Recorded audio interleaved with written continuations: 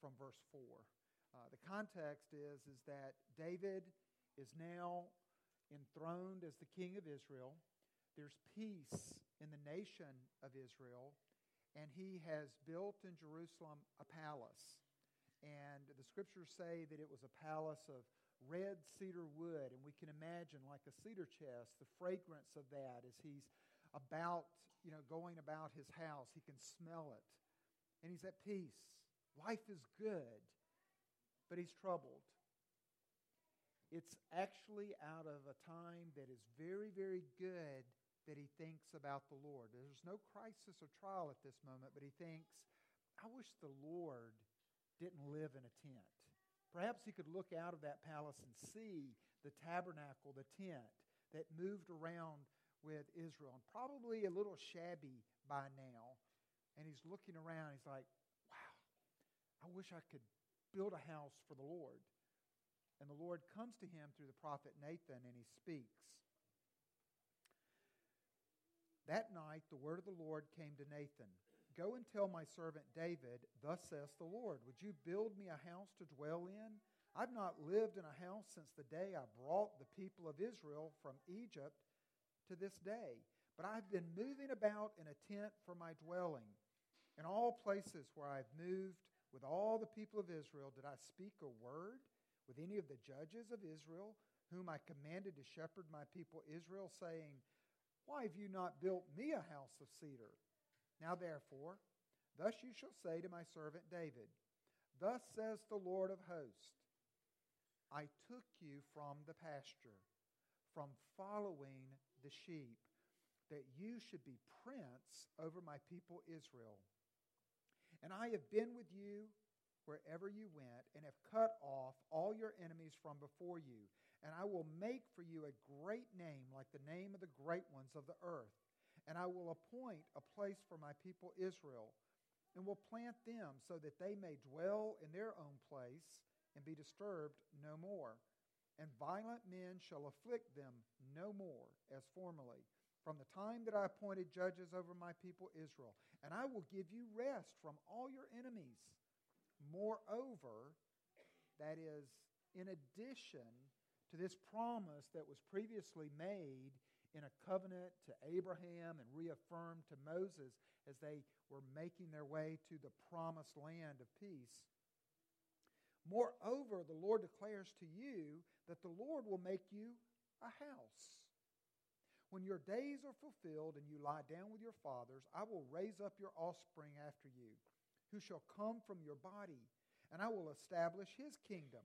He shall build a house for my name, and I will establish the throne of his kingdom forever. I will be to him a father, and he shall be to me a son.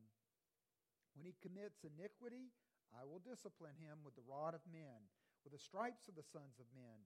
But my steadfast love will not depart from him, as I took it from Saul, whom I put away from before you. And your house and your kingdom shall be made sure forever before me. Your throne shall be established forever. In accordance with all these words and in accordance with all this vision, Nathan spoke to David. This is God's holy word. Thanks be to God. Once upon a time, a handsome king fell in love with a poor girl who was a servant, really a slave to a cruel mistress. And this king took off of his crown, and he hid his sword underneath his cloak, and he went out to rescue the girl. He did, and she fell in love. She fell in love with him because now he was her hero, little realizing that he was a king. They got married, and they lived in a tent, and they traveled all around the land. And one day the king revealed himself to be the king. And he said, the land is my kingdom, and I dwell in my kingdom. And today I will build you a home. No more will we travel about in a tent. It will be a magnificent, warm home to raise our children. All the world will see the home, and they will marvel. There'll be no home to compare to this. I will fill every room with children. We will adopt as well as have offspring, sons and daughters. And we will adopt them from every nation, all over, and they will love living in this home. No one, my darling, will ever forget your name. No one will ever forget our children. No one will ever forget this house. Never. All who look at the house and live in the house will marvel all the days of their life and forever. Now that may seem like a fairy tale to us. But if we can leave here today mindful that we are no longer orphans or homeless children, but as Christians, we are sons and daughters with a rich inheritance. It is promised to us, and it is being delivered. And our faith grows strong when we observe in the life of David that it was fulfilled to him, literally, with brick and mortar through his son Solomon, and the kingly line remaining with him, even to the ultimate fruition of King Jesus out of that, quote, house of David. But it projects another coming of Jesus Christ, when he will deliver eternally on our eternal home. I want to make 3 quick observations about this text this morning with 3 takeaways. First of all, I want you to see that God's first priority is our relationship with him, not a house for himself. Grace first, the relationship first. Newlyweds do well to focus first on their love for one another. And they can make rich promises. One day we will have children, or one day we will build a house, or one day we will be out of debt. One day we'll be able to move into this location. One day we'll be able to have this. But they focus on the sustaining love in their relationship first, not material goods, and not even their own wants as much as the other person's needs. God's first priority is our relationship with him, not a house for himself. So he comes to David in verses 8 through 10 with old words, but is spoken with a fresh spirit. In other words, he comes along and he pulls out, like an antique dealer, this old covenant promise to Abraham, and later it was seen also revisited with Moses, and now he revisits it again. And he's saying, this is a promise that I made to them, and I'm making to you again in all freshness. In verse 8, we see that he says, you're going to be a prince over my people. Verse 9, your enemies are going to be cut off because I'm going to make your name great. Remember to Abraham, childless Abraham? He says, I'm going to make you to be great among the nations. You're going to be the father of the nations. Verse 10, I'm going to appoint a place for my people. I'm going to plant them in that place, and then they're going to dwell in that place to be disturbed no more by violent men. They're going to be at peace. A place, Canaan. I'm going to plant them there. They will never be uprooted again. They're not gypsies. It's the promised land, and I fulfill my promises, and they're going to live there at peace. We know on this side of Christ's resurrection and ascension, that promise is the new Canaan, the new heaven and the new earth, a place planted forever, living at peace.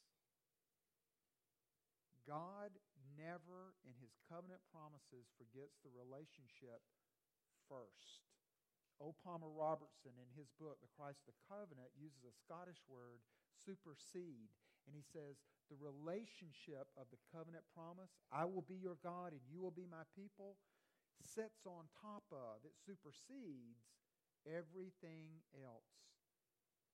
Yes, we have an inheritance. Yes, we have a great name. Yes, we dwell in peace with our King. But first, because a relationship was begun with us. God loves to be in relationship with his people. That's his first priority. Secondly, God's plan is to build the house himself. David's plan was echoed by Nathan as a good plan, good idea. But God has something else in mind. God comes, and if you look at verse 12 and 13, it says that I will raise up offspring. Well, if you look at verse 11, he says, moreover, the Lord declares to you that the Lord will make you a house. And then he begins to detail the plans. He says in verse 13, he shall build a house for my name, and I will establish the throne of his kingdom forever. You see, no man can build this type of house. It's rather confusing at first if you read through this, because it appears that he's talking about building David a house. That's what he says here. You're not going to build me a house. I'm going to build you a house. I'm going to make you a great house. I'm going to make you a great kingdom. But then he says, I'm going to make a house for my name. What's going on here? Well, it's a house that no man could build. No man could even think of the design. This is a grand house that is, in essence, what he's saying is, I am going to I'm going to make a house for my bride and for my people. And I'm going to dwell in their land. I'm going to dwell in their house, and they're going to dwell in my house. Think about kind of like a family compound, family cul-de-sac, where when I was growing up, there used to be a lot of cul-de-sac communities where the dad and the mom live here, and grandma and grandpa live here, and mother and dad live here. And it was like you could go freely, even without knocking, into any of those homes. Each one was independent, but they were all interrelated because they were all family. Jesus, we're told in the Gospel of John, Jesus was born, he took flesh, and he dwelt among us. And the word for dwelt is tabernacled. Jesus was a house among us. We could go, and we can go to Jesus and dwell in him, but we know now the Holy Spirit, which Paul says our body is a temple, a tabernacle, the dwelling of God. The Holy Spirit dwells in us. We're in community this morning as brothers and sisters in God's house. Now, this is a theater, to be sure, but when we gather in his name, God is present with us. God is in the house because it's his house. It's a very, very interesting thing to me, but I would leave you with this. Everybody wants for authentic, real community. Authentic, real community is the greatest evangelistic witness and tool that we have in the world. When we demonstrate that God is in the house, that God is in our fellowship, we demonstrate the Emmanuel principle, God with us. Jesus Christ didn't come and then leave us and now we're in an intermission. Jesus says, I send you the helper. I'm still with you. I'm in your midst. I'm with you in your home when you leave this morning. I'm with you right now as you worship. We've come into God's house, and when we go, he's going back into our house as we leave. And when we witness supernatural community, the world watches. If we don't witness that, well, we're going to lose. We can't compete with what the world offers on Sunday morning or other times of worship. We can't compete. But when we can demonstrate that we're not just drive-through worshipers and consumers, but we're family, and we love one another, that we look to God as our Father, and we have confidence that our prayers are heard and answered, when we demonstrate that we have a place and that we have peace, that's a great witness, and that's the house that God has built. Finally, the house that God builds for those that he is in relationship with is a home. So first, God says relationship is first with me. Secondly, I'm building a house. Third, that house is more than a structure. It's not an institutional church. It's a home. Look at the gospel.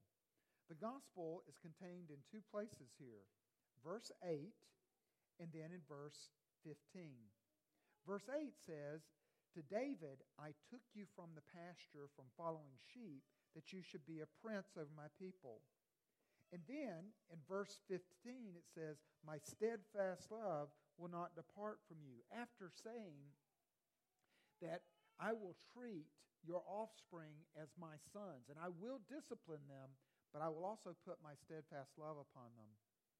What he's about here is building a home. It's called the doctrine of adoption. I take you from not only the pasture, but being behind sheep. You know, I always look at shepherds, and I think it's great. You see them out front, and they're leading the flock. Come on. But he's saying, no, you are behind the sheep, and we know what is taking place at the end of the flock. You're kind of a dirty job. So not only are you in the pasture, out in the wild, but you're back in the rear of the pack. But he says, I see you, and I call you from such a low, humble position, or dark, forgotten place, and I make you royalty. The doctrine of adoption is related, but to our own failing, we often disconnect it from the doctrine of glorification. Would you please tell your heart this truth this morning? It's the gospel. Would you please tell your heart this morning that because you have put your faith in Jesus Christ, you are not only forgiven, but you're made a son or daughter, and that you're not only a son or daughter, but you're a prince and a princess. You're royalty.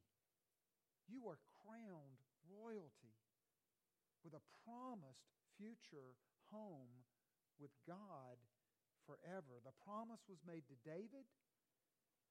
It was ratified by Jesus, and he reminded it of us. He says, I go to build a home for you. And that promise will be kept to us. God keeps his promises. I just want to encourage you to unite in God's house as you would unite in a home. That we would gather in this place as sons and daughters. And with our promised assured position as royalty, we don't have to self-glorify. We don't have to self-promote. Knowing that I'm adopted son and that he disciplines me and that he also loves me, that means that I can make myself vulnerable and I can share where I'm being disciplined. I can share my sin. But because of his steadfast love to me and the grace that he's shown to me, I can be discreet about your sins. I don't have to gossip or broadcast them. In other words, that's what brothers and sisters living in a home look like. And the world sees that, and they wonder, and they marvel, and they say, oh, to live in such a place. Well, this morning as I conclude, let me just reiterate. You have been called by God into an intimate, loving relationship where he is not only your father, he is your king. And in this relationship, he's promised you a house. He's making you into a great house. But in that house, we live and we abide as if in a home. And that is promised to us now to experience and forever. Let me pray. Heavenly Father, as we prepare to come to your table now, I ask that you would use the cup and the bread, and that we would see this as a feast with you.